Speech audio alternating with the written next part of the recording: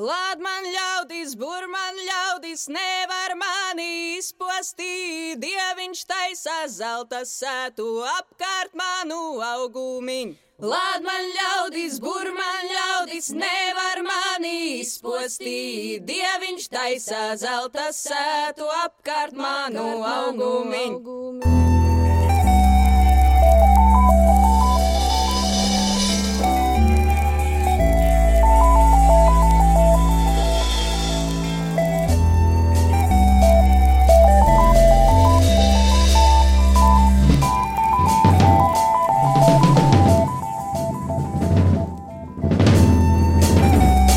Liels stress, tik daudz cilvēku manī, bet tikai viens es.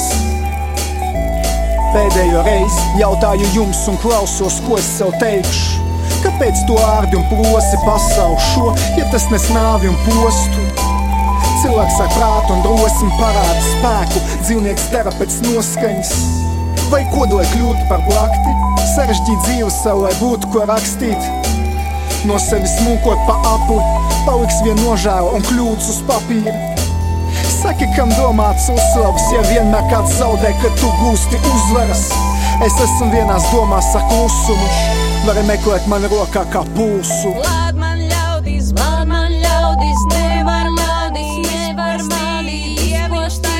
Dieviņš taisā apkārt manu augumiņu. Lād man ļaudis, nevar mani izpostīt. Dieviņš taisā apkārt manu augumiņu.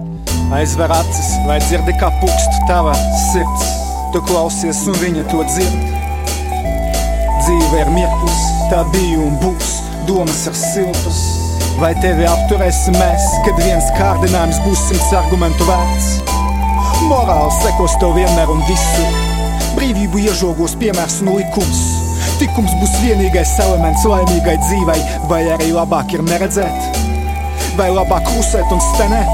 Sakrustot pirkstus, pukstēt un drebēt? Tu nekad nebūsi prom, izbaudi mirkli, tu esi radījis to. Var visu dzīvi dzīvot, var visu dzīvi mirt, izvēles apskaidrots prāts un mīlošas sirds.